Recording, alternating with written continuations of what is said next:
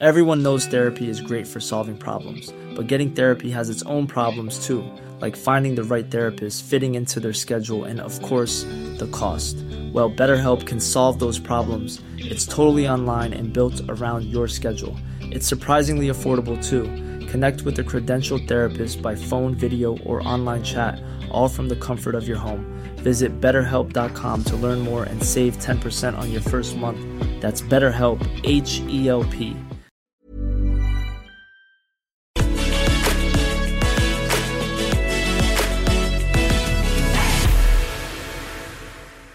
Welcome to the show. Blimey, where to begin? The Labour Party's been plunged into chaos for multiple reasons. I suppose the most recent reason is that the leader of the Labour Party and his team have sacked the party chair, the deputy leader, Angela Rayner, in an attempt to scapegoat her for the disastrous failings of Keir Starmer and his team in the elections this week. They also have the ice pick out for various other people, though it's not entirely sure where this so-called reshuffle now is because of the chaos that has enveloped Labour's top operation. Now, we've got a very stellar lineup today to talk about, I think, what is a pretty big moment in Labour history. I think this is we're on the verge of some sort of turning point about where the Labour Party goes, about the battle for the soul, the heart and soul of a party that was founded 120 years ago to represent the interests of working people in this country. Now, of course, we saw last week the terrible results in Hartlepool, a seat which, of course, was held by the Labour Party under its Keir Starmer's predecessor, Jeremy Corbyn, twice.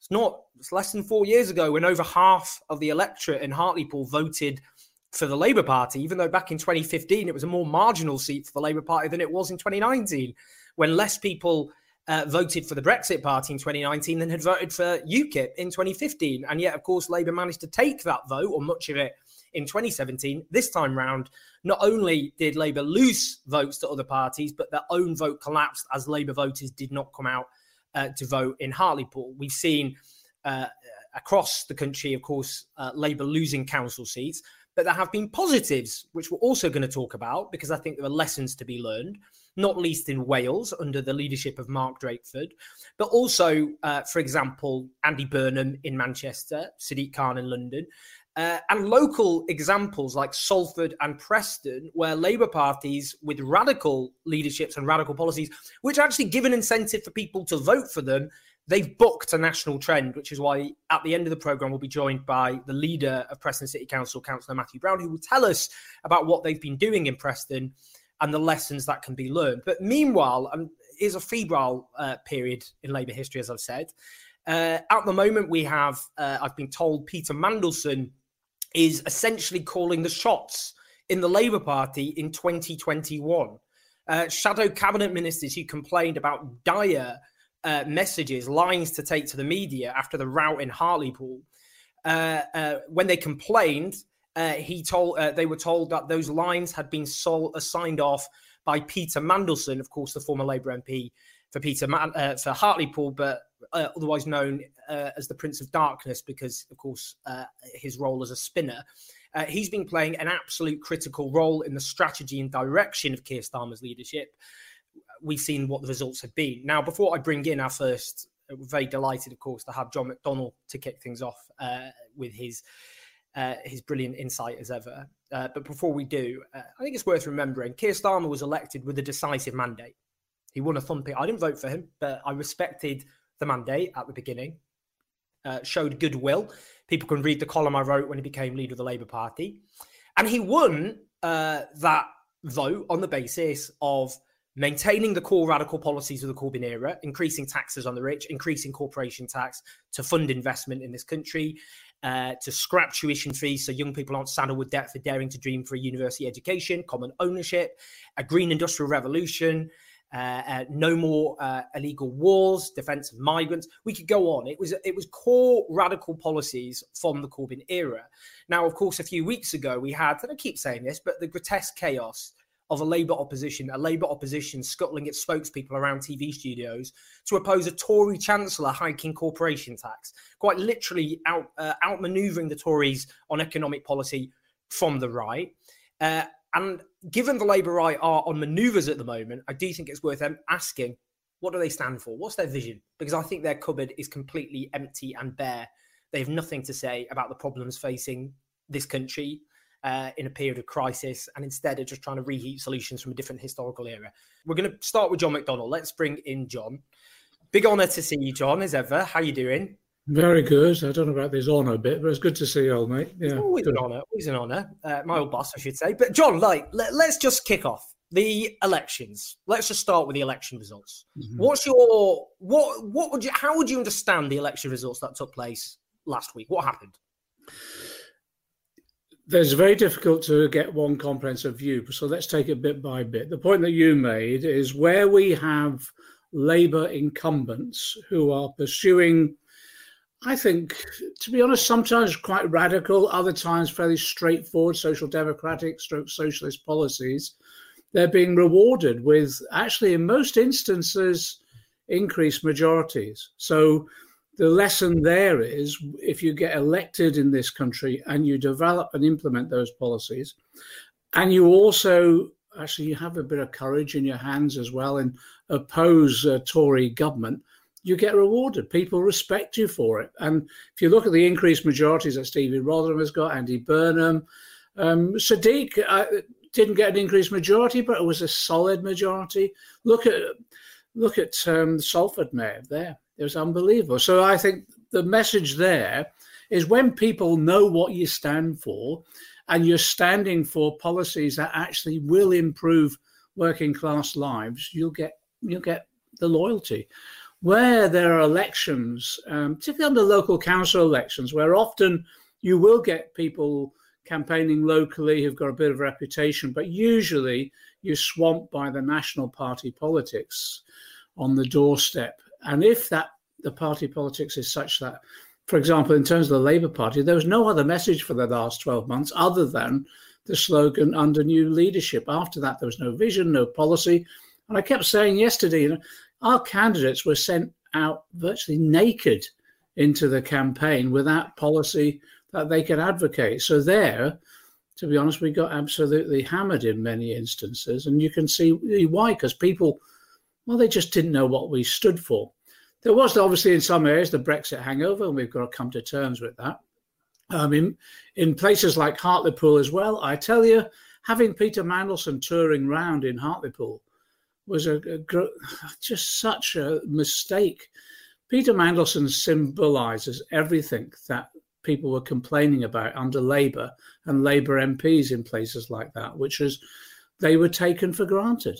Peter Mandelson was parachuted into Hartlepool. He had no connection. I doubt if he knew where the place was, to be honest. And that apocryphal story about, most probably is not true, but when he mistaked mushy peas for guacamole, it just symbolises everything about that style of new Labour politics. And if you look at the long trend over that 20 years, you can see where working class votes were moving again away from us in those particular areas, because, to be honest, people just thought they were being taken for granted. It was very similar to the scene in Scotland as well. So all those factors came together: lack of campaign, lack of vision, lack of policy, and also a bit of a history, plus the Brexit hangover. And also you do have to take into account the COVID issue, where when you've got a national crisis like that, it's fairly natural to support the government in place, and particularly as Boris Johnson was stealing of the work of the NHS workers in the fantastic rollout of the vaccination. All those factors came together. And in normal circumstances, we'd be sitting down, analysing all those and having a proper democratic debate within the Labour movement and seeing where we go next. Instead, what we get is Keir Starmer on the Friday doing a car crash interview, I have to say, where he says, it's my responsibility, I'll take responsibility, it's down to me, I'll be there, I'll take all full responsibility for this. And then within 24 hours, he's sacking Angie Rayner, basically scapegoating her for the loss of Hartlepool in particular. I don't carry any brief for Angie Rayner. I didn't vote for her. I voted for Richard Bergen as deputy leader. But what you don't do as a leader, and Jeremy never did this, neither did I, what you don't do as a leader, when something's gone wrong, you take it, you own it, you take it on the chin. That's what leadership is all about.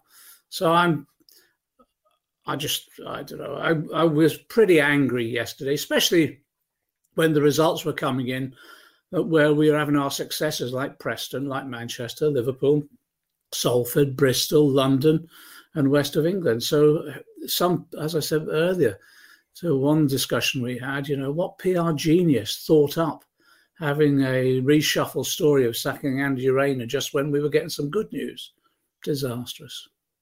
Peter Donovan asked, do you think Angela Rayner was always going to get the chop at some point? I suppose with Andy Rayner, what message do you think this sends to people who voted for Keir Starmer based on the prospectus that he laid out a year ago, which was party unity and to maintain the radical policies of the Corbyn era? Was that a false prospectus? Well, look, for 12 months, I've been loyally trying to be as constructive as I possibly could. When Jeremy and I stood down, I've said this time and time again, I took the view that what shouldn't happen, we shouldn't in any way do or encourage what happened to Keir, what happened to Jeremy. When Jeremy took over the leadership, the Parliamentary Labour Party, large elements of it were undermining him from day one. And if you remember, let's go back to Peter Mandelson. Can you remember that interview he did where he said, I wake up every morning and work on the basis of a new idea to get rid of Jeremy Corbyn? And that's what a number of them did. And I said to Jeremy then that we must never do that. We'll stand down and we'll give him a fair crack of the whip. He's been democratically elected.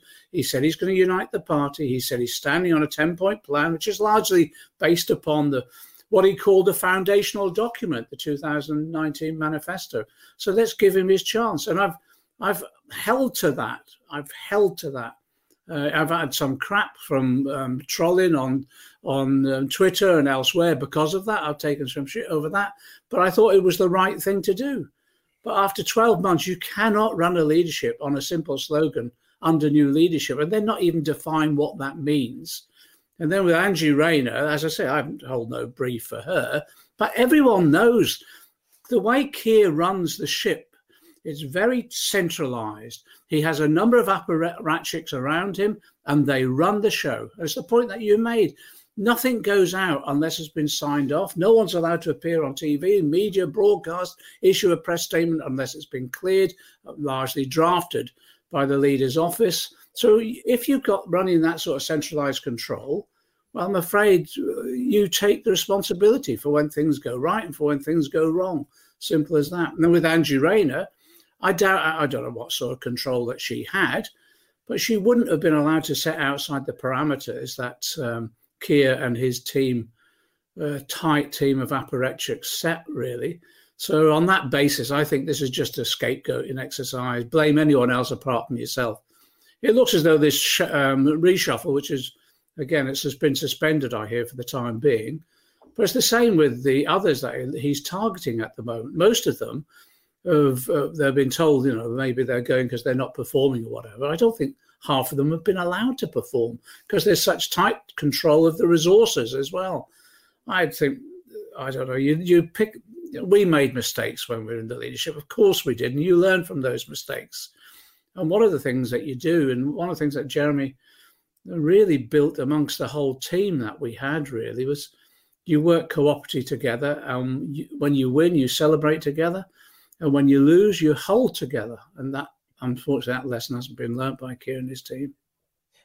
We mentioned Peter Mandelson. As I've said, I've been told that shadow cabinet ministers, when they complained about the lines that they were expected to take to the media after the Hartlepool rout, were told that those lines had been signed off by Peter Mandelson. He's also publicly declared, and I quote, that the hard left factions attached to trade unions have to go, and what he describes as party reform, which I think others might describe as a mass purge, should be a priority for Starmer.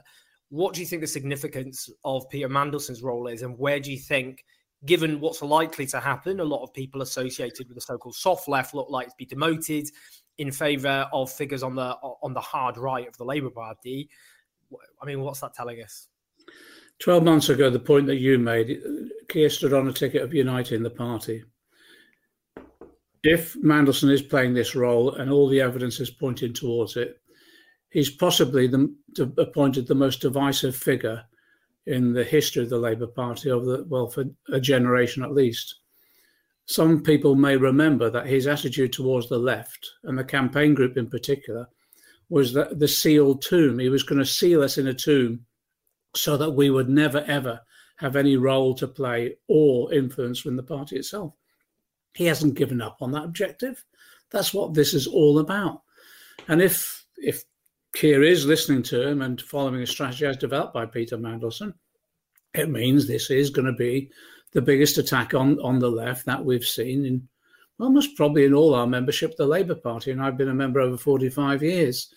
And it will be the way in which we've seen, I suppose, the traditional purges as well. But also I think it will drive the party itself back into the hands of capital, because that's what was happening under Mandelson and others.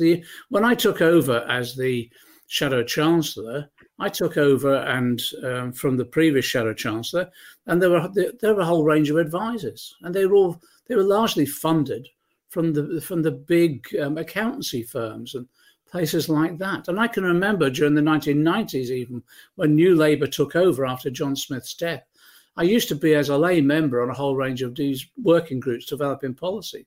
Then all of a sudden, things changed. There was no longer party members. It was a number of private company representatives, basically. And they were the people developing ideas like the private finance initiative that when we went into government, they made vast profits over. So I think this is the point that you made earlier. I think this is a really dangerous moment for the party. And if we're not careful as ordinary party members, we'll lose our own party.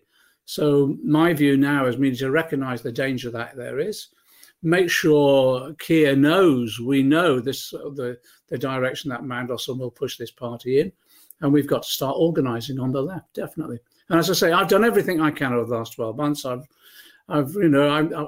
come under criticism from various people because I haven't been attacking Keir or anything like that. Well, I deliberately haven't. I deliberately wanted to give him his chance on the basis of the promises he gave upon which he was elected. Unite the party. Here's the 10-point plan based upon the last manifesto that naturally you'd want to develop and actually, I think, make more radical. But that isn't what's happened. And I think a lot of people will feel quite betrayed, to be honest. A lot of people who voted for him will think, I voted for Keir Starmer, I didn't vote for Peter Mandelson. Didn't vote for this potential attack on the left and the undermining of our party. Finally, on that, where do you think this goes next? What should the left do? But also, I mean, do you think this could end up in a full-scale leadership crisis, including a leadership contest? There have been murmurings of this amongst some Labour MPs. There's already growing discontent, not confined to the left, I must say, even before the Hartlepool rout. Some might say that if Keir Starmer wants to stand on a different mandate than he got elected democratically, then he needs to put that to the Labour membership if he's doing the exact opposite of what he promised. So what should the left do? Is there going to be a leadership contest or leadership crisis that leads to that, do you think? First step is this. I think it behoves us. It's our responsibility now. And the point that you made, this isn't just members of the campaign group in Parliament. These are people right the way across the party. People who thought they were part of quite a broad coalition are now waking up to the fact that actually there's a small coterie, a cabal, if you like, that are trying to take over the party, using Keir as the front for this and to drag us to quite a right-wing reactionary positions that we thought we'd never, ever see this party adopt again. So I think the first step that we have a responsibility is to get the message into Keir that actually, the Labour Party was founded on the basis of people coming together through solidarity, and that part of that solidarity was a recognition that when someone is democratically elected, we give them our support and loyalty. But when that is betrayed, I think the message needs to go into Keir. Actually, you're straining at the very ethos, the very values of solidarity that we found our party on, and that you're going beyond anything that you were elected for, and that we're not going to let that happen. And if we have to fight it, we'll fight it in every branch, in every trade union, in every meeting, at every conference. And I'm not into leadership coups or anything like that. That's not the way we go about it. I'm not into all of that. I believe that what we've got to do is win the battle of ideas. And yes, if necessary at different times, the battle of elected position as well. But the first step is to explain to Keir just how serious this is. And I hope and those people around him wake up to it, because disunited parties don't win elections. If we'd have had a united party behind us in 2017, if we hadn't had the Peter Mandelsons trying to undermine Jeremy every day, as he put it, and others within the Parliamentary Labour Party, we'd be in government now. We'd be in the third into the fourth year of a Labour government, where we would have funded the NHS properly so we could deal with COVID. We would have had a national social care service as well. And we would have had, levels of investment which have ensured that we would not have children living in poverty at the moment the way they are. That's what they did to us. Now, the key issue for us now is to get across to Keir and all those around him what they're putting at risk completely unnecessarily. But if they want to fight, I'm up for it. John, thanks so much for joining us. And I can see from the comments that message has been taken in a very appreciative way by people watching. So thank you so much for joining. And we'll see how this unfolds in the coming days. I'll speak to you soon.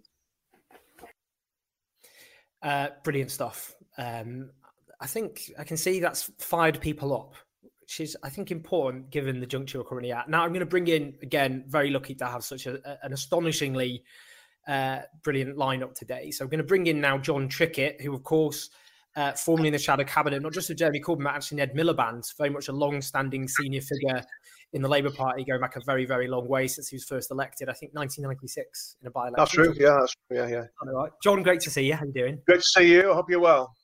Where to begin? Okay, let's just start with, what's your interpretation of the election results this week? Well, first of all, the election results are obviously very difficult for us. I would have thought our first task is wait till all the votes have been counted. They haven't all yet been counted. Analyse what happened and then figure out a way forward. Because, look, the first task of the Labour Party, I mean, I'd like to see move towards socialism, but our first task is to show that we can defeat the Tories. And that is the primary task which we give to the leader when we elect him or her. And I'm afraid by that measure, Keir has not achieved that. What's striking about those election results, though, where there was a Labour figure but who wasn't Keir, then we seem to win the elections. Think about it. We won in Wales with Mark Drakeford. We won in Manchester with Andy. We won in Liverpool, Bristol. Wherever there was a figure who represented Labour as we know it, we won the election, other than when the figure was Keir Starmer. So I think he owes it to us to come out from wherever he's locked up and give an explanation as to what happened, how we can explain it. Because not only do we lose working class voters, and we've been doing that for some time, as you and I have discussed many times, Owen, but we've now lost a radical element. You might call it the Corbyn generation, who are going off to the Greens. The Greens, I think, tripled the vote, and it's quite striking. Now, they ought to be Labour voters, and they were in 2019, 2017. So, look, I think it's not an absolute disaster because, as I say, if you look at Manchester or Wales, there are glimmerings of hope. But we are in a very difficult position, and there should be a proper post-mortem, never mind an attempt to divert attention by launching an attack on a working-class woman like Angie Rayner. Yeah, I'm interested in what you think the significance, what's driving what's happened with Angie Rayner. I mean, superficially, it just looks like an attempt to scapegoat the deputy leader, a working-class northern woman who literally grew up round the corner from where I grew up, in fact. So maybe I feel a bit defensive about her for that reason, if that alone. But what's the significance of that? And how do you think that will play with some of your Labour MPs who maybe aren't associated with the Corbyn left of the Labour Party? Well, let me just try to give you the big picture as I see it first. Look, I didn't vote for Keir. I was the campaign chair, actually, for Becky, as you know. However, I think John Mack just said the same thing. One wanted to give him time and space to develop his agenda. After all, the party had voted for him. But the first thing he did was to ring me up and sack me, and then Ian Lavery, and then he sacked Becky, and then he removed Jeremy from the party, though I was negotiating with the office to try to reinstate Jeremy, and we were betrayed in those private conversations. So he attacked the left, and then he's now moving to the centre left. That's how I see it. But look, here's a funny thing. Because isn't the job of the Labour leader to attack the Tories? But can you tell me one instance when Keir asked for a resignation or demanded the resignation of a senior cabinet minister? It starts off with Cummings, who does that disgraceful venture up north, which undermined the national unity about COVID. He hasn't demanded the removal of Williamson or Hancock.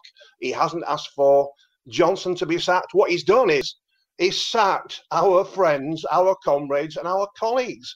And therefore, I think that tells you a lot. Why is it that a Labour leader should spend more of his time looking behind him and trying to remove people who want the party to do well, whilst not asking for the removal or seeking the removal of senior cabinet ministers who are not only incompetent to the highest degree, but we have to say there's an element of corruption, political corruption at least, in this Tory government. But yet somehow we don't seem to be focusing on that. Now, I think this latest thing, attempt to remove the soft left, tells you just exactly where Keir is going. I'm not quite sure about what John said, that he's listening purely to Mandelson, and Mandelson's the problem, though Mandelson clearly is a problem.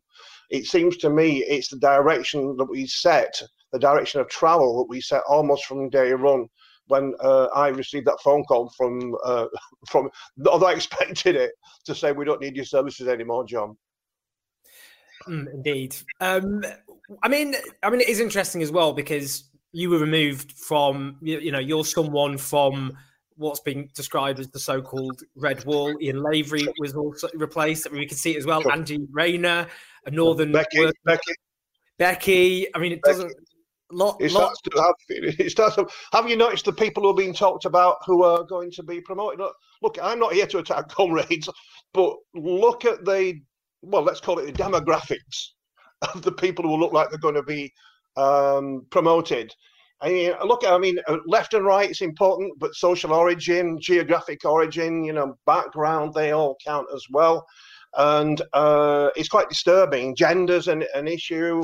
We've seen a number of women being suggested that they're going to be removed. All of that is it leaves a feeling that the leadership from the beginning was one on a deceitful promise, but knowing that they were intending from the beginning to begin to remake the Labour Party. However, I've got a message for them. That is not going to happen very easily, because our party members are deeply embedded and have a clear view of what's happened. They know that Jeremy was pushed into a position by Keir before the election, which made it very difficult to win the election. And they've seen what's happened since. I believe the party is with us. Now, there may be people watching now, us talking, I don't know if there are, but there may be people who are on the left who left the party. I don't know. I'd say that was a mistake. But look, there's fight in the old dog yet.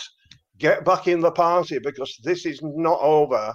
We need all the forces we can to join the battle for a transformative Labour Party. And I still remain convinced we can win. Well, indeed. I mean, we've got comments, for example, Fridge Freezer. Is it too late to sign up to vote in the assumed upcoming leadership election? I will come on to that. In terms of, look, I like yourself, I voted for Becky Long-Bailey, but she was defeated. Lots of people who voted for Jeremy Corbyn in both leadership elections then voted for Keir Starmer. They were attracted by his promise of safeguarding the radical policies, domestic policies of the Corbyn era, unity, competence, electability. Now, what would you say to many of those people who voted in good faith? They voted in good faith for that platform. Yeah. Was that essentially a political fraud by people around Keir Starmer, many of whom were involved in Liz Kendall, the Blairite candidate's campaign in 2015. They learned from that mistake, so then they got 4.5% in that leadership election. This time around, they went, where's the centre of gravity in the leadership, in the membership? And it was on those sorts of policies, and that's how they won. Basically, I'm asking, are you to say to those people, was this a fraud? Is this based on a lie? I think it looks to me as though it was a fraud. I mean, one doesn't quite know what somebody thinks in the privacy of their own home, but from day one, when he sacked us and then began to build a shadow cabinet, which increasingly looked as though those of us like me were being removed, the socialists, but also people who'd argued for a better, more progressive position on Brexit than the one that was imposed on the party. It looked from the beginning as though we were targets, and I think he looked for a moment to take Becky out, and it was a false, really, move that he took. But look, here's the big picture really about Keir. I mean, I've had the chance to see him close up, very close up. I mean, I think he lacks basic political skills. I mean, political skills required to be able to give a vision and win that vision in the country, frame an argument, and to build a consensus. That means being able to express yourself, to have ideas, and to be able to even sometimes to bend and budge, compromise a little bit to win the argument. Look, I think it seems to me now, looking at him closely, he learned only the habit of command and control when he was at the DPP, rather than the political skills. So I think, there's an underlying ideological position that people around him have got, but it's also a question of whether he has the political skills actually to be a leader. I think all of that matters now to those people who voted for Keir, thinking we can get, I mean, this is an awful phrase because Jem is a friend of mine, but Corbynism without Corbyn. I mean, I have no wish to fall out with anybody who took that decision. It seemed to me it was a position which they took, and I decided to kind of be loyal because that was the views of the party members. But I think that they will now feel that they were cheated by promises which it looks like they never really believed in. And of course, he surrounded himself by people, as it appears now, who are quite right-wing ideologues. In fact, I think they're putting right-wing ideology in front of electability. That's really where we are. Now, we never did that. And you know that. We always worked out how we could defeat the Tories. That was our first duty, even if sometimes we had to swallow hard. These people seem to think actually driving the left out of the party, maybe changing the union link as well, is more important than the principle of getting rid of the Tories. Well, I mean, on that, for example, I'll just bring it up. Peter Mandelson has been openly briefing, basically calling for a mass purge of the left. He said that the hard left actions attached to trade unions have got to go, and called for party reform, in inverted quotes, to be a priority. I think we know what part. He's using reform in the way people use reform of public services, which means cutting and privatising them. What does this not mean? An all-out attack on the left beckons? And if so, what to do about that? Well, I don't know what they've got in mind, but it doesn't look very healthy. I mean, I think John Mack was just saying party unity is an important thing to achieve. Of course it is, but as long as it's not unprincipled. And I think we have to stand by our principles. I mean, the reason why I joined the Labour Party, by the way, in 1969, so I'm well over 50 years now, was because the unions and the party had an organic link together. And it seemed to me it was quite important that you had a party which had a working class base, which the unions gave us.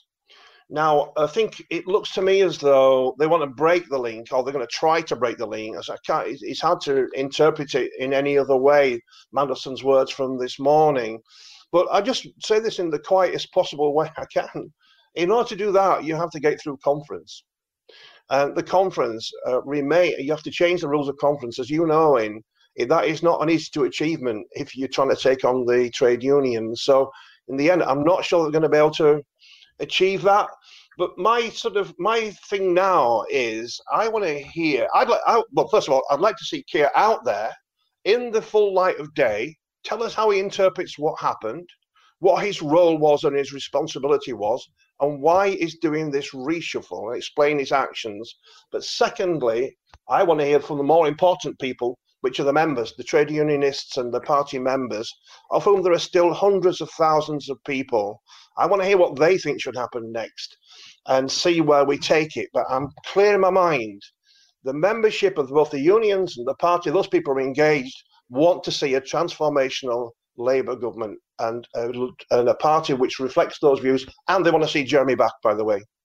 Mm-hmm. I mean, finally, where next, I suppose? Because, I mean, is it, do you think, possible or conceivable that Keir Starmer's leadership could, I suppose, change course to what it promised in the leadership election, which is 10 pledges, unity, and all those things? And if not, in a sense, has he voided his mandate? Because if you stand, I mean, that's the other problem as well, which is for any politician is it's very hard in this country for a politician to be seen as to gain a reputation for honesty, but it's very easy to lose it and never get it back. And if you're seen as someone who says one thing to one electorate, which you don't mean at all, simply in order to get elected, then why on earth would anybody ever trust you to keep any of your promises when you go out to the wider electorate to make promises about what you'll do in power? So I suppose my question is this salvageable, or is the Labour Party heading for a leadership contest? Well, let me take the first part of the question first, and I will answer to the other. I mean, everybody knows, I think everybody in the country knows, that Keir was for rejecting the original referendum. He wanted us to remain. Of course, he was cunning.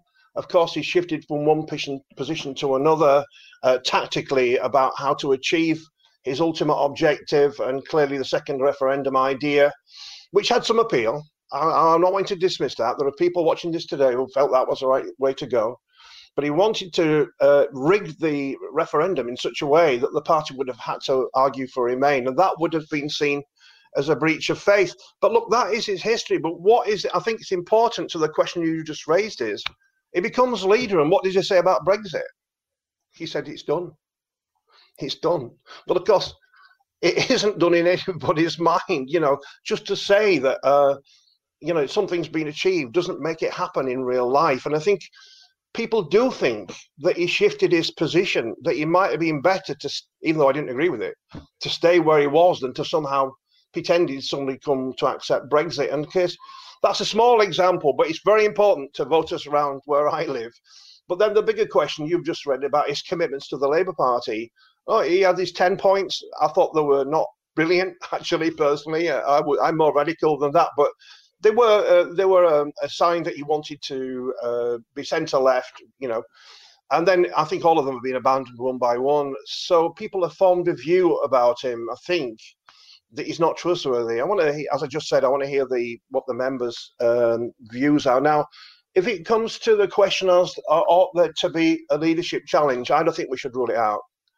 I don't think we should rule it out for several reasons, but perhaps the most important is the one that you've just touched on, that a leader who has won the votes on the back of promises which then were reneged on, some of them quite quickly, needs to come clean. And so I want to hear what he says. I want to hear what the party membership says, but I think we should be prepared for further developments. Now, there is a probable a by-election coming up in Batley soon.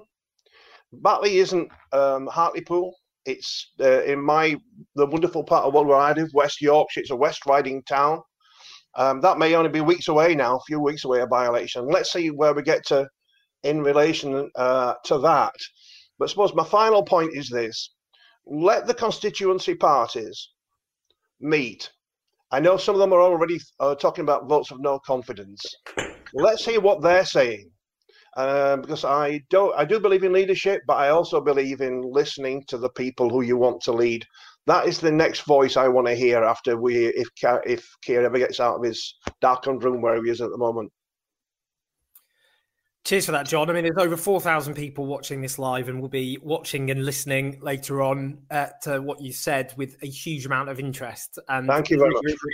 Really appreciate taking your time and we'll see what happens in the coming days and weeks, which you will play, no doubt, a very big role in. But Well, cheers, John. Really appreciate it. Good to see you, Owen. Thank you very much for inviting me. Yeah, we'll see each other in real life over a pint soon. We'll maybe. Maybe. All right, cheers, John. Take care. Yes, bye-bye. Everyone knows therapy is great for solving problems, but getting therapy has its own problems too, like finding the right therapist, fitting into their schedule, and of course, the cost. Well, BetterHelp can solve those problems. It's totally online and built around your schedule. It's surprisingly affordable too. Connect with a credentialed therapist by phone, video, or online chat, all from the comfort of your home. Visit BetterHelp.com to learn more and save 10% on your first month. That's BetterHelp, H-E-L-P. Quality sleep is essential. That's why the Sleep Number Smart Bed is designed for your ever-evolving sleep needs. Need a bed that's firmer or softer on either side? Helps you sleep at a comfortable temperature? Sleep Number Smart Beds let you individualize your comfort, so you sleep better together. J.D. Power ranks Sleep Number number 1 in customer satisfaction with mattresses purchased in-store. And now, save 50% on the Sleep Number Limited Edition Smart Bed for a limited time. For J.D. Power 2023 award information, visit jdpower.com/awards. Only at a Sleep Number store or sleepnumber.com. As I said, a huge amount of interest. We've got some super chats, which I will go through later, I promise. I'm very honoured now to be joined by a really brilliant newly elected, I suppose. It feels, I've lost track of all time. I suppose it's quite a while away now, the 2019 election, but nonetheless, a fantastic MP, a long-standing trade unionist, Kim Johnson. Let's bring Kim in. Hello, Kim. How are you? Good afternoon, Owen. I'm very well, thank you. Thanks for inviting me onto your show. It is a big, big honour. So I wanted first to ask about Angela Rayner, because, of course, you were the PPS, for those who don't know. That's a Labour MP who is the political personal...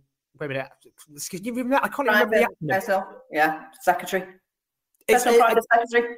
Personal private secretary. You'd think after working politics for a long time, I should probably know that now. So I just want your reaction to what we saw last night, which was, of course, the sacking...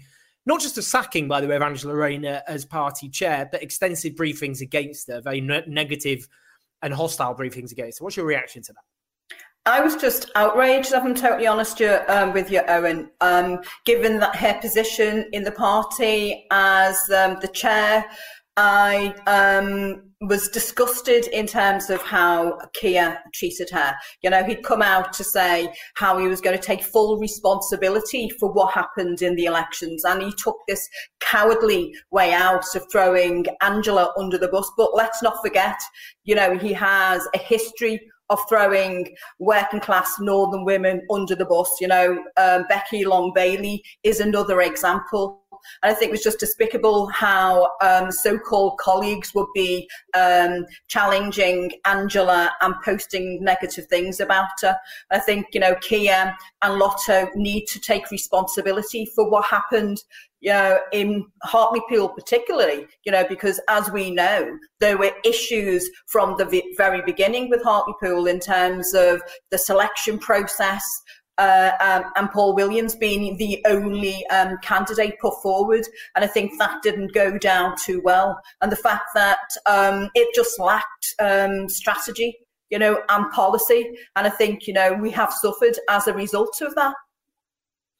I mean, it's interesting. I was up in Hartlepool and interviewed Paul Williams, the Labour candidate. I asked him, I think what you'd expect to be the most basic fundamental question of all, what's Labour's vision for the country? And he couldn't answer it. And I'd say that's not his fault. He got ripped on social media for it. But, I mean, what do you think about that? They're just, in these elections, what was the Labour message? What was the Labour vision? Because, I mean, personally, I have absolutely no idea whatsoever. And I think you're quite right in raising that as an issue, Owen, because, you know, from my point of view, there has been a lack of strategy, you know, from the National Party. And I actually raised that issue directly with Keir at a recent PLP meeting to say that, you know, we need to be clear as a party what we stand for, and we don't at the moment. However, if you look at the successes that we've had across the country, you know, particularly in Liverpool, Greater Manchester, London, Wales, you know, why they were so successful and had a resounding success was because they were very clear. They took policies and strategy to their constituents, to their electorate, and, you know, they were very clear about what they wanted, you know, in terms of a post-COVID recovery, you know, council housing, you know, living wage, and all those positive aspects of Labour and our former manifesto pledges. That's why I think that we did so well in those other areas, Owen, if I'm totally honest with you. And the fact that we've had, you know, some significant losses across the country is because, you know, people are not clear about what Labour stands for at the moment, and we need, you know, to be very clear about what we need to do, you know, and Lotto and leadership talking now about undertaking another root and branch review about why failed. You know, they did that in 2019 after the general election. You know, what happened as a result of that? They identified failures at the head of the Labour Party, and in terms of, you know, far too many key high-ranking officers. You know, that has that been dealt with? I doubt it.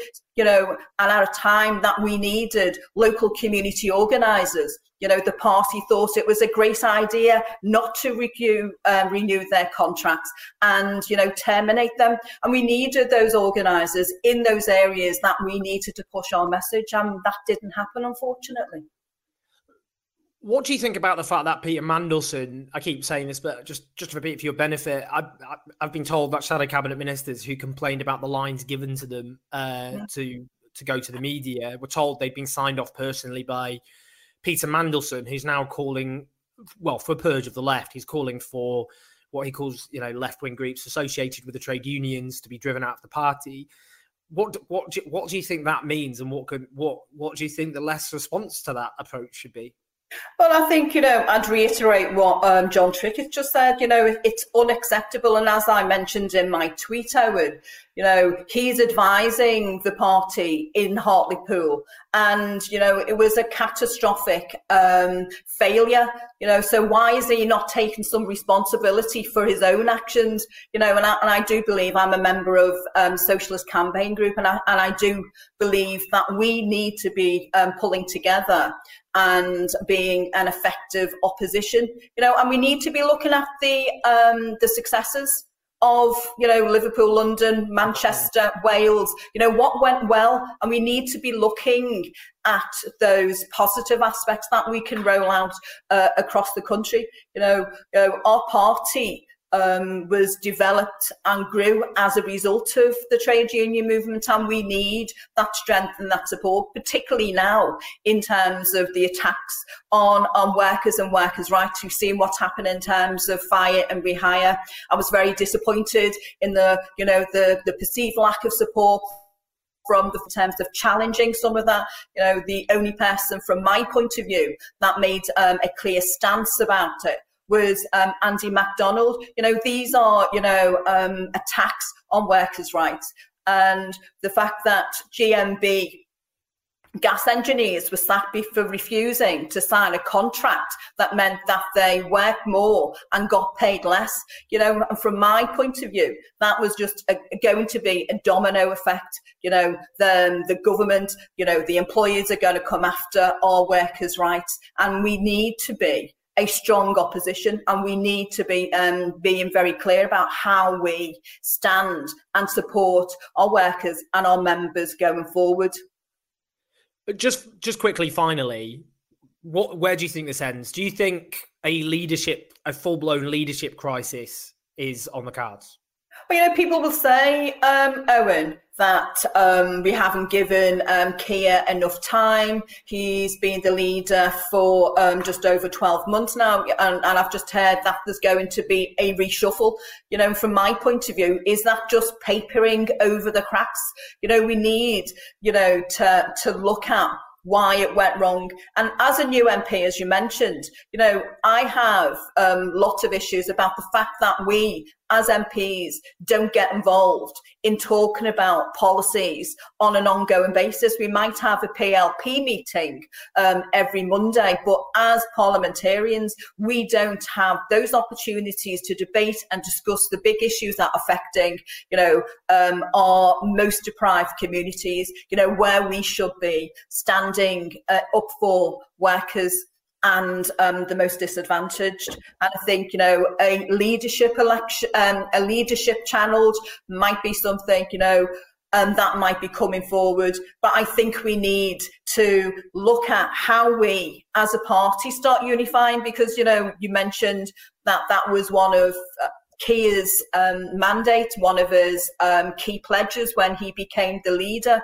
and he has rolled back on so many things, so we're talking about unity. Let's do it, because actions do speak louder than words, and throwing Angie Rayner under the bus, from my point of view, is not about creating unity. Kim, really, really appreciate that. Very eloquent, very clear, and very forthright. Just what we needed to hear. So thank you so much for joining us. And I will no doubt speak to you. Enjoy the Sunday. I don't know, what's the weather like in Liverpool? It's very grey. It looks like it might be a downpour, another major downpour, Owen, but hey. But it's lovely talking to you. Thank you so much for inviting me on to the show. It's an honour. Your day. Thank you. Thank you. Bye-bye. Okay. So we're very, very honoured to be joined now by, I think, one of the stars, it's fair to say, of the left, the rising stars of the left. Someone very much tipped to have a very, very bright future indeed. It's, of course, the wonderful Nadia Whittome, MP, of course, in Nottingham. Great to see you, Nadia. How are you doing? Hi, Owen. Thanks so much for having me on. It's good to see you as well. Great to see you. Okay, I want your reaction first to Angela Rayner. What's your take on that? This is just despicable. There's no one person to blame for the catastrophic results that we saw this week. But if there is, it's certainly not Angela Rayner. And this is a gross abdication of responsibility by the leadership.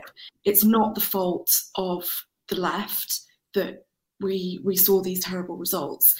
It's the fact that we failed to give people something to vote for. We failed to hold the government to account. We've seen, in this past year, a litany of corruption, and let's call it what it is, corruption by this government.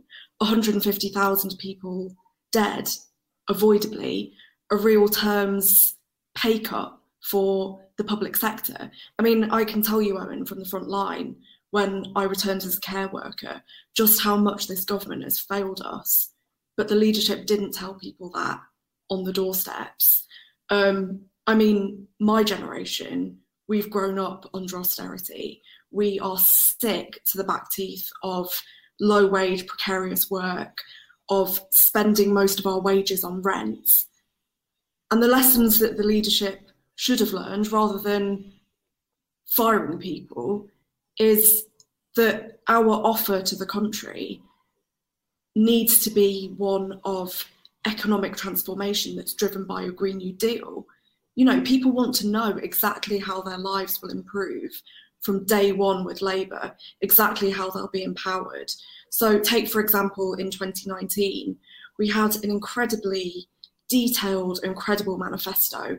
We said that we would bring 1,000 jobs to Redcar with a recycled steel plant. That is the kind of detail that we need from the current leadership. Why do you think they're failing to offer that vision? I mean, I suppose the question is, when they, in the leadership contest, they offered, I keep going over it, but it was, a very clear, I would say, very clear political programme. It was the so-called 10 pledges to maintain the key popular domestic policies, which all the polling shows. And indeed, the Tories are trying to raid often more the rhetoric than the substance, but nonetheless, as well as unity, professionalism, electability. I'm not looking hugely electable. I mean, did they mean it? Or was it simply a ruse to win a membership they knew were significantly to their left? And if they hadn't have done so, then they would have lost, as Liz Kendall, the Blairite candidate, did in 2015, which some of them not just voted for, but campaigned for. Well, as you've highlighted, one thing has been promised, the radical politics with the competence, and the opposite has been delivered. We've shifted to the right on policy. We've lurched into social conservatism with flag waving and attacks on so-called wokeness. And the results that we've seen this week have seriously called into question competence. When we look at the areas that did do well, it was with politicians that really embodied hope for their communities and resistance against the injustice that we've been experiencing, not just over the last year, but the last decade and before that. When we look at Andy Burnham in Manchester and how he delivered a trouncing victory, yet Sadiq Khan limped home in London, that's because Andy offered something and Sadiq didn't. Peter Mandelson, who, as I keep saying, I mean, he's clearly now got a very, very powerful position within the Labour Party in 2021, the year of our Lord. Astonishing, really. But he's now openly briefing, calling for a purge of the left. That's what he's arguing for. He's clearly calling for, he says left groups linked to trade unions to be expelled, so-called party reform to be one of the priorities of Keir Starmer.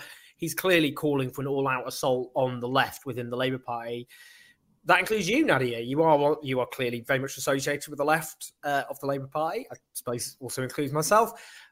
What do you think that means in practice? Do you think they'll be able to do it? I don't know what that would look like in practice, and how could that be resisted?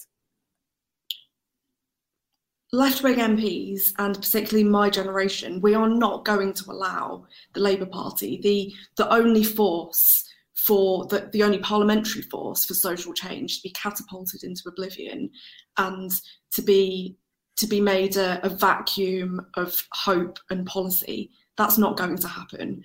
We need to be resisting the government's attacks on working class communities, on the right to protest, on trade unions, on movements like Black Lives Matter. And we should be instrumental in building up those movements and empowering them. We're not going to be purged by Peter Mandelson. And we're not going to get back into our box. When you look around us at some of the huge social movements that have taken place over the last year, the last 5 years, the last 10 even, from the anti-fees protests in 2010 and 2011 to Black Lives Matter to climate strikers, young people are not going to be shut up. I mean, on that, but just a couple of other things, because I know you're very busy as an MP, a diligent MP in your constituency. But one of the, we talk, politicos like you and me, we talk about left and right, as you know, better than the vast majority of people. That's not how voters think. When you knock on doors, people aren't thinking about left or right. They're thinking about visions. They're thinking about how things relate to their everyday lives.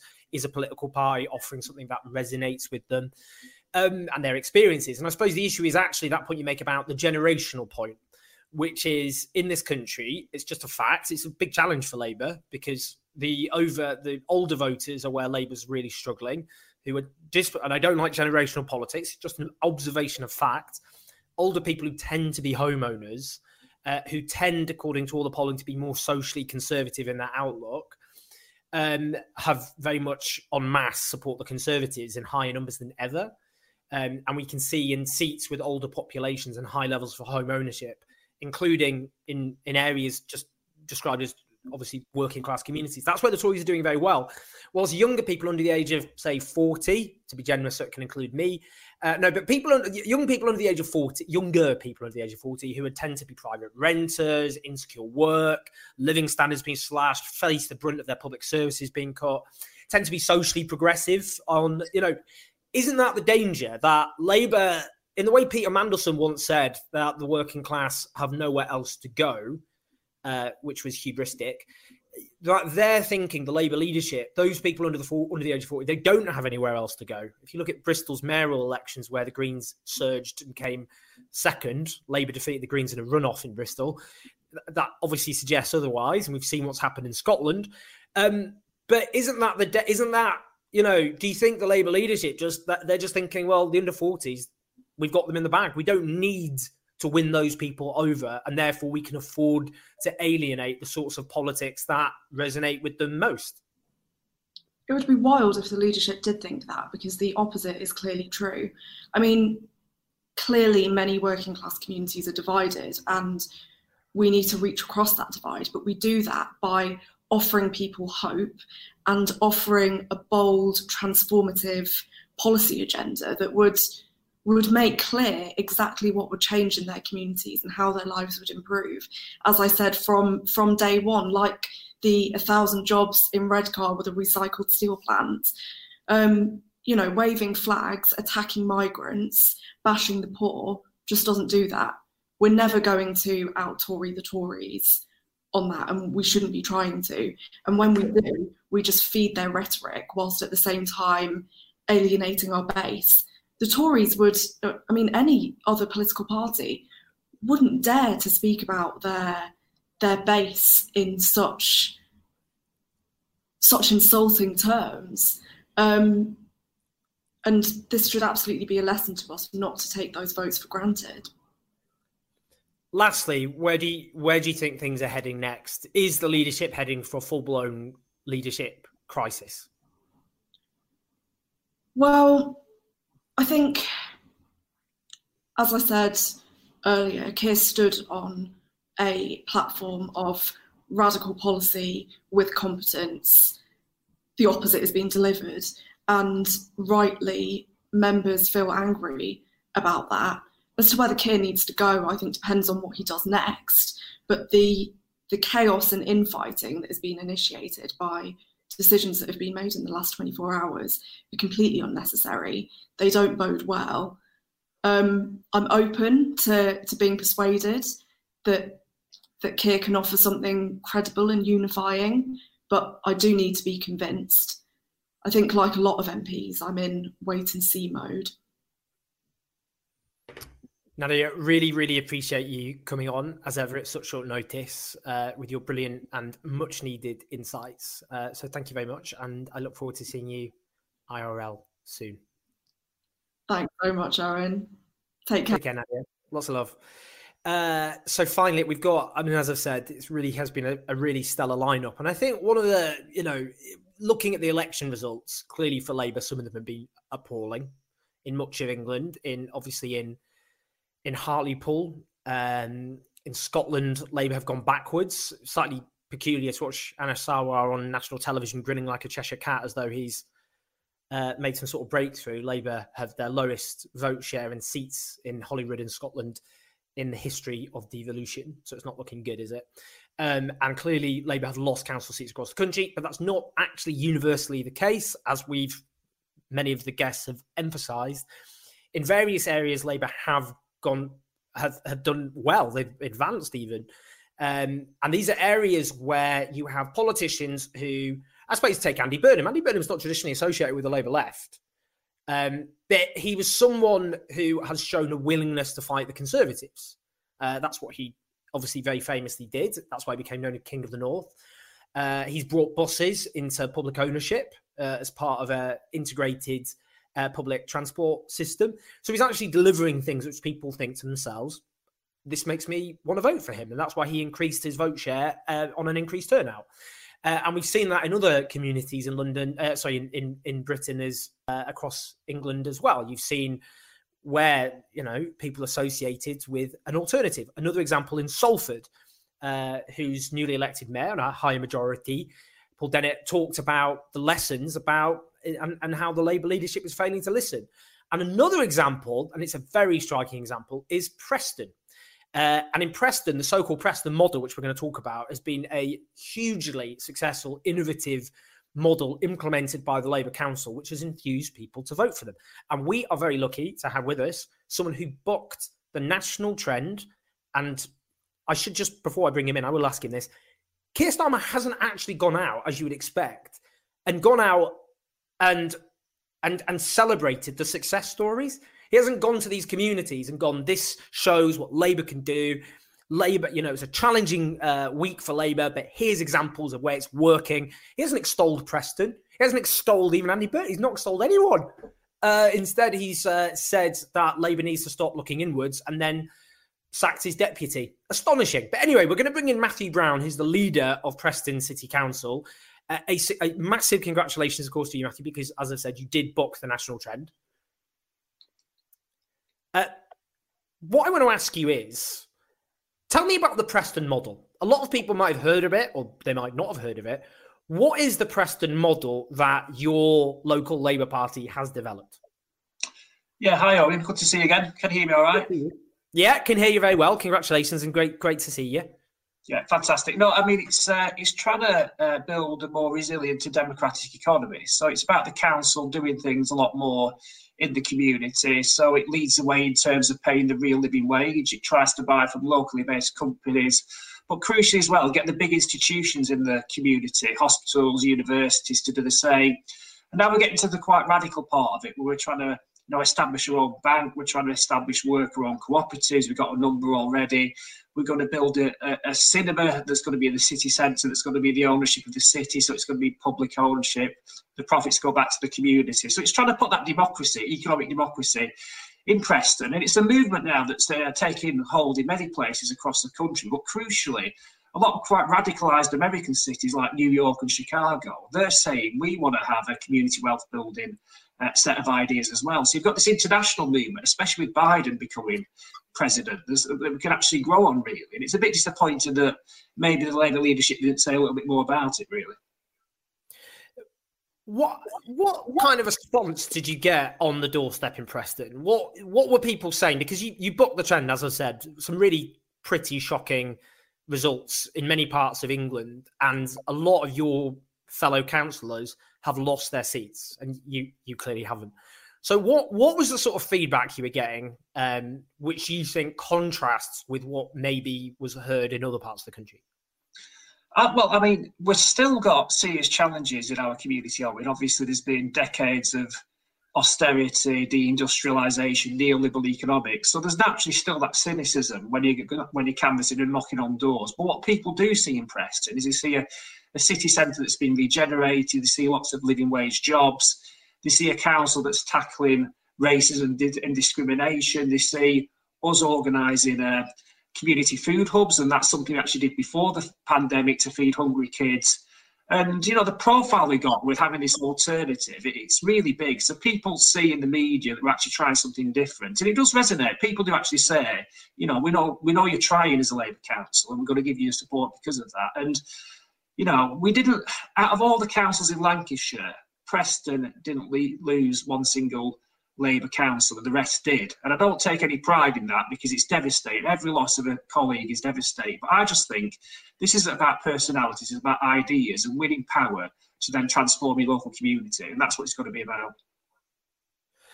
What thoughts do you have on the Labour leadership's current strategy and where it led last week? I think in the last few decades, there's been a situation where politics has changed fundamentally. So we've had the 2007-8 economic crash. That then led to austerity.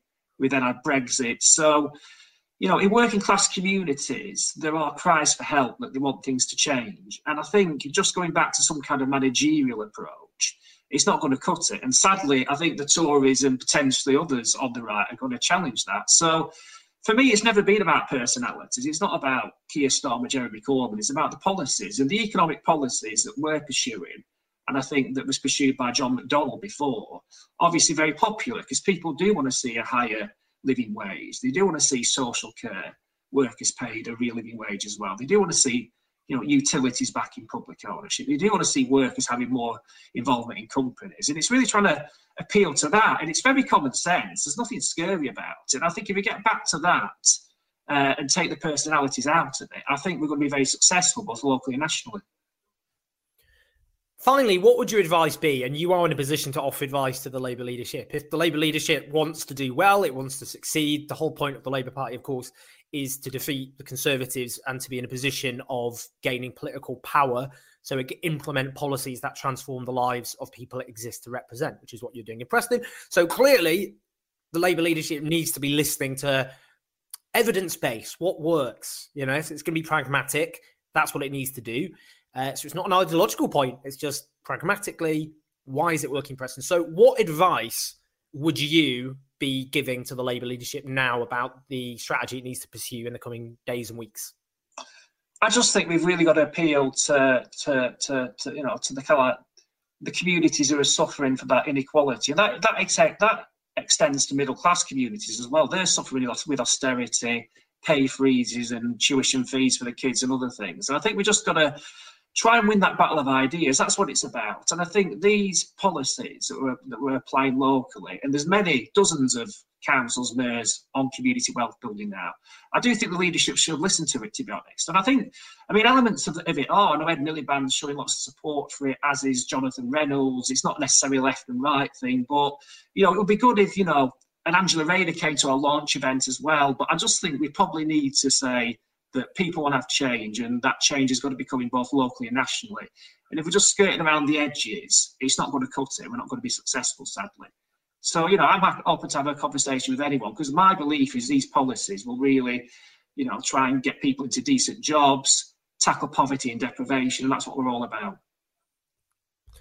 Matthew, really appreciate you sharing your wisdom and insight, not least given it's based on where Labour has actually managed to defy the local trend. So if anyone's interested in a Labour Party which can actually do things with political power, then of course here is a case study that people should listen to. So I really, really appreciate it. Congratulations, and I'll speak to you soon. Thank you. Thank you so much, Owen. Cheers. Cheers. Ooh, wow, what a show. It is a moment of profound crisis for the Labour Party. In terms of what happens next, before we wrap up, I'm just going to go through some super chats which people have sent through, and I'm going to thank people as I go along. Peter O'Donovan, do you think Angela Rayner was always going to get the chop at some point, which we discussed earlier? Thank you, Chris O'Brien. People have argued, especially from the right of the party, for reforming Labour from scratch to be more relevant in the 21st century. What do you think? By the way, the left should be arguing for that. And actually, if we look at the Corbyn period, there were things that went wrong which need to be learned from. Equally, many things that were clearly got right. And one of them was the social media strategy. In the 2017 election, that was a huge triumph. Facebook, Twitter, in alliance with the likes of Momentum. It was apparently about 1 in 4 voters in the country saw a Momentum video at some point. And those reached a lot of voters who aren't they're not watching Question Time or Channel 4 News or the Sunday morning shows. But they did see those videos on Facebook, very high engagement. That's an example. How do you involve members democratically within their party? How do you, one of the other things that Labour did try to pioneer was, under the previous leadership, was community organising. The idea that the Labour Party isn't just, occasionally knocks on doors come elections, but actually has a permanent entrenched presence within communities, showing the Labour Party actually doing things to help people, whether they're in power or not. Those are the sorts of things that Labour should be building on. Unfortunately, Keir Starmer's leadership shut down the community organising unit. So I think in terms of reforming the Labour Party, I'm afraid what the likes of Peter Mandelson mean is shut down all democracy, purge the left, and have the Labour Party run by wonks from, special advisors and people who worked as private lobbyists running the Labour Party. It will just be run by the sorts of people who work for private consultants and management companies. How do you win over communities or even understand what communities want on that basis? Astonishing. Rich Williamson, thanks for your support. Starmer out, you say.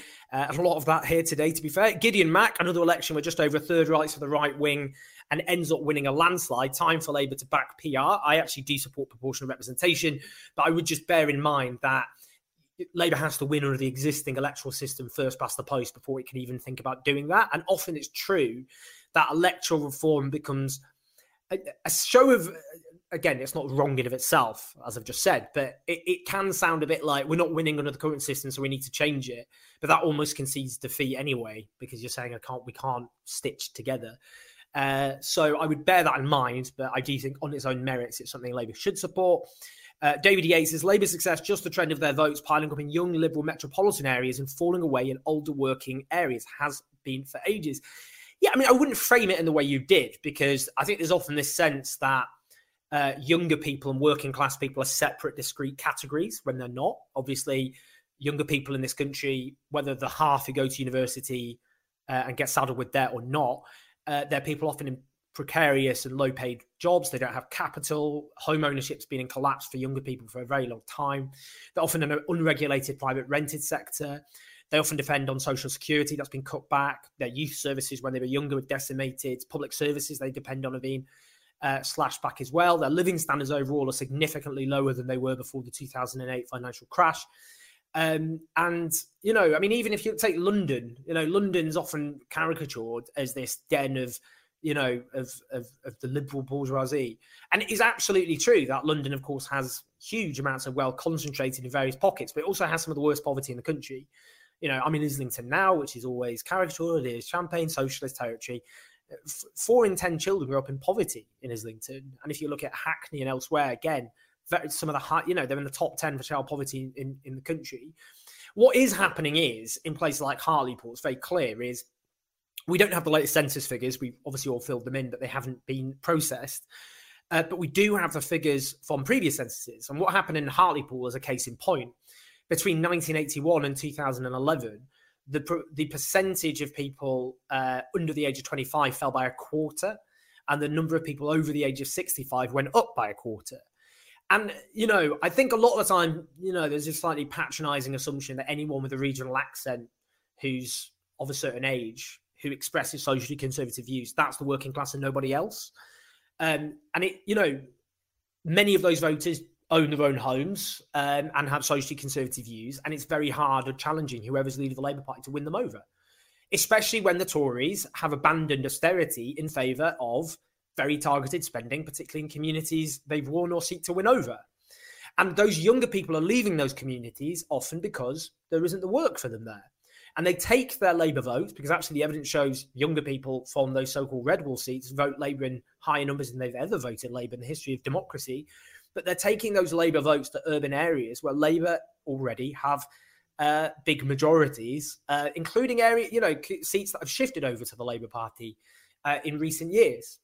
And that's a huge challenge, you know, because Labour does at the moment depend absolutely on people under the age of 40 who are economically precarious and socially progressive, whilst the Tories depend on people who have economic security to a much higher degree, not just home ownership, the triple lock-in pension, which is something we should all defend, as well as having more socially conservative views on a whole range of issues. That's very challenging and difficult.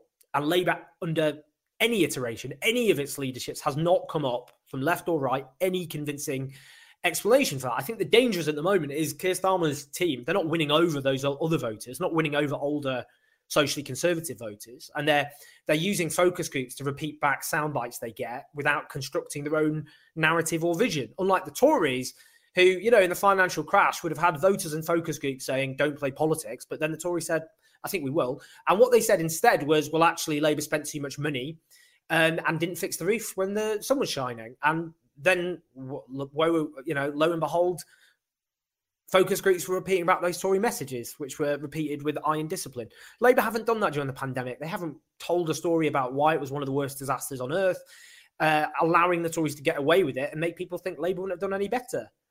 And I think, you know, they haven't won over those older voters, but they're in very serious danger of repelling younger people who won't come out and vote, or, as they've done in many places in the country, gone for the Green Party instead. And if they want to wage a war on the left, they're going to drive those voters away even more. Forget about the left-right internal Labour Party stuff. Think about what it means for people in the country who actually, whatever failings of the previous leadership, and there were, I wrote a whole book about that. But whatever those failings obviously did attract in very, very big numbers younger people because it accorded with their sense of economic insecurity and provided answers. And if Labour turn their back on that, then those younger people will go. Right, I'll quickly carry on, go through these finally so I can let you all enjoy your Sundays or whenever you're listening. The Sean Thomas, ideas of the left are now most dangerous to the right. Historically, radicalism has been systematically crushed. Working classes are stuck in Stockholm. I think it means Stockholm syndrome. Well, obviously, working class people aren't homogenous. And in 2017, for example, the working age population, including both full-time and part-time workers and unemployed people, Labour won in every single category. It was pensioners where Labour didn't win. So I think it's important to recognise that. Lots of working class people do vote for the Labour Party, and younger working class people overwhelmingly vote for the Labour Party. The Labour Party isn't just one thing. The working class isn't just one thing. It's not just people who are white. It's not just people who are older. It's not just people who are men. It's not just people who are straight. It's obviously a rainbow. And Labour needs to build as broad a coalition as possible of working class people. That's not easy because to be working class is not to be homogenous, but it's something obviously worth thinking about. Fridge Freezer, is it too late to sign up in the assumed upcoming leadership election? If a leadership election is now going to happen, then no. They may well try and stitch up the rules. I wouldn't put it past them. They might try and, I mean, that's a genuine issue. I mean, I'm sure they're currently in their panic thinking of how they stop in a leadership contest the left getting on the ballot paper. Peter O'Donovan, does Starmer need to set out an hour-long press briefing to set out the manifesto and vision and not obsessed with Corbyn? He certainly should do the latter. I think setting out a vision, he doesn't need to do a manifesto yet. It's not an election. Setting out a vision. What is your vision for the country you seek to lead? What do you want to do with political power? Because at the moment, no one can answer that. I can't get Labour MPs to answer that, including those who supported Keir Starmer. I couldn't get Hartlepool's Labour candidate to answer that question. How do you get people to vote for you if you don't offer that vision? People, I'll vote for the Labour Party, come what may. It's in my blood. I'm a loyal Labour man, guilty. But that's not the case for most people. You have to give them something to vote for. And if Labour don't, I think the problem is the Labour right don't have a vision at all. You know, in the 1990s, New Labour, in a period of financialised growth, did have a vision and a message. I didn't agree with it, but it was coherent and consistent with the age in which people lived. You know, take the proceeds of financial growth and put them in public services, basically. The financial bubble popped. That vision's now irrelevant. It's a period of crisis, has been for a long time. And back then, they did have dividing lines: minimum wage, windfall tax and privatised utilities, gay rights, devolution. What dividing lines do they have for the Tories now? I'm afraid they're actually to the right, a lot of them, of the Conservatives. They oppose increasing corporation tax, which the Tories are clearly now doing. That's what we're talking about.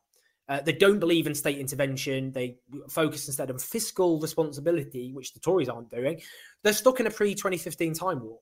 So they don't have a vision that's distinct from what the Tories are doing. So I don't know what they're supposed to offer. Rue Phoenix, Keir Starmer threw his credibility away when he spent his energy attacking socialists. It would be nice, wouldn't it, if, as John Trickett noted, they focused on the Tories. They're not even calling for resignations of government ministers. And again, actually, do you know what? Going back to New Labour, I'm not a playwright, although I do sometimes get called that by some of the more imaginative people on Twitter. I'm a socialist. But actually, I think actually Alistair Campbell and Tony Blair would have ripped. You know, they didn't offer the radical alternative I wanted in the 90s, but they did gun for the Tories. They did go for them. Very, like, no holds barred. They were very effective. Alistair Campbell was always like, how do you rip these people apart? Every day, his view was like, how are we going to eat up 3 Tories for breakfast today? They don't have that killer instinct. They're not doing it. Instead, the left. Marty, we need Andy Burnham parachuting into a safe seat and leadership challenge launched against Starmer. Burnham is Labour's only hope. He hasn't ruled that out. Be interested to see where Andy Burnham stands politically at the moment. He made clear his disquiet over Angie Rayner's being sacked. His attitude beat. I follow the Labour Party YouTube channel. The last video they uploaded was a month ago. Not the most active presence. Darren Alavi, please reach out to George Galloway. He's one of the few men who should be listened to in Brexit and give the workers' party some coverage, please. I would prefer to set my face on fire than do any of those things. George Galloway is a charlatan who voted for the Conservatives. His Twitter feed is just full of gutter right-wing populist nonsense these days, as well as saying terrible things about trans people. No, he's not a socialist. He's not on the left. He's a charlatan. That's the last thing I'm ever going to say about George Galloway. Great. Craig Berkey. The unions need to stop funding the Labour Party and the campaign group need to resign and sit independently. I'm going to put a grand on the Tory majority because Starmer is electorally inept. The electoral system we have doesn't allow that to happen. It would split the vote and they wouldn't be elected. Probably Tories in their place. I think instead the campaign group should have a unified strategy. That's the left of the Parliamentary Labour Party, for those who don't know. And the unions should use their members' subs, their financial muscle, to put pressure on the Labour leadership. The unions shouldn't just give money and blank checks. You know, the Labour Party was founded to represent the unions and give them a voice, working people a voice. If they don't do that, then the unions should say, well, why should we just hand you cash for nothing? Nick Gossett, is it conceivable the purge is to get Murdoch on side? I mean, I'm sure they might be thinking about that, but I don't think they'll ever get Murdoch on side, actually. I don't think the Murdoch Empire has any reason to abandon the Conservatives at the moment. If they're trying to be the more responsible party of Capital, I don't think Capital's interested at the moment. Craig Berkey, the Labour Party is a cage for the left. Soon it's dead. the better. We need a modern socialist party with open selection and favour of PR. But again, you can't get to that stage without proportional representation. We don't have it. That's why every left party has so far failed. C. Clive Lewis for leader, a left-adjacent army veteran of colour, fantastic communicator, real human being, hard for the right media to attack. Also, Becky Long-Bailey as deputy and McDonnell back as Shadow Chancellor. So people are obviously talking about their various candidates. I have to say, I was speaking to a shadow minister last week who's not on the left, who said, why the hell hasn't Keir Starmer brought John McDonnell back in? He's got the brain the size of a universe, which is true. John McDonnell, I think, is head and shoulders ahead of almost anyone in the Parliamentary Labour Party. I did back him for leader 4 times, arguably. I always thought he would have been a great leader myself. Thanks to Dara M, Happy Squirrel, 24-year-old Labour member, voted for Keir, gave him the benefit of the doubt until recently. I feel totally misled by his 2020 platform. Don't beat yourself up. It's not your fault.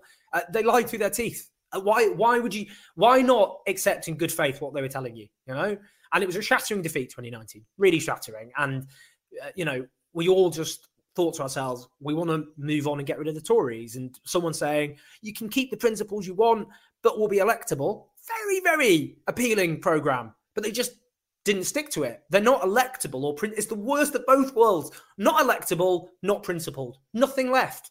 What's the point? Because, with Jeremy Corbyn, and obviously it did not end well in the end. 2017, Labour did come close to power. I like the way everyone's airbrushed that out of history. But, at least people can say, well, he's got principles, he believes in something. If you end up leading the Labour Party to electoral ruin and you don't even have any principles, who's your base? What is the point of that political project? So don't beat yourself up. You were lied to. You were. And I'm sorry, a political project based on a political fraud is doomed. And that's not your fault. That's their fault. Paul Smith, I'm happy to hear what Mandelson has to say from the dock at The Hague. Ooh, ouch. Yeah, I mean, I presume he's talking about the Iraq War. I'm not sure what Peter Mandelson's role in that was, but nonetheless, Peter Mandelson's senior position within the Labour Party, his resurrection, a man who, again, if you go back to the 90s, I'm not someone who supports the New Labour project, but it made sense in that political age. Hiring Peter Mandelson, even on its own terms, is like Tony Blair hiring Harold Wilson's main advisor from 1974. I mean, in 1997, it would have been like that. It would have been literally like getting, Harold Wilson spinned off. But obviously in the 90s, people are like, well, it's the 70s, it's a different age. But that's what they're doing. And it's desperation. They're just thinking to themselves, Peter Mandelson has some magic dust from Labour succeeding in the past. We'll sprinkle that on. He's telling us to purge the left and attack the left, plunge the Labour Party into civil war, which will be a horrible, bloody affair, which will mean Labour's ratings collapse even further and make Keir Starmer look like a total liar. Genius strategy, guys. You really are the grown-ups in the room, aren't you? Well played. I think we'll end it there. For those supporting us on Patreon, thank you very much. Patreon.com/OwenJones84. You're funding our documentaries, like in Hartlepool. We've got some great documentaries coming up just like that. And on Patreon, you can help decide what those documentaries will be and who we talk to. We've got some great interviews lined up in the coming days. We've got lots of shows on the Labour Party, but also, of course, the Tories. Whatever people say, most of my output is focused on the Conservatives and exposing them. We do have to talk about the opposition shooting themselves in the head, unfortunately. We wouldn't have to talk about it if they didn't do it. Do you know what I mean? It's not the fault of the people pointing out the problems. It's the problems that are the problem. Not the most eloquent sentence I've constructed, but you get the gist. Really appreciate everyone who supported the show. Thank you so much. Thanks so much for our guest today. Thank you so much for you. I hope you're all doing well as we struggle through this terrible national emergency. Take care. Lots of love. Speak soon.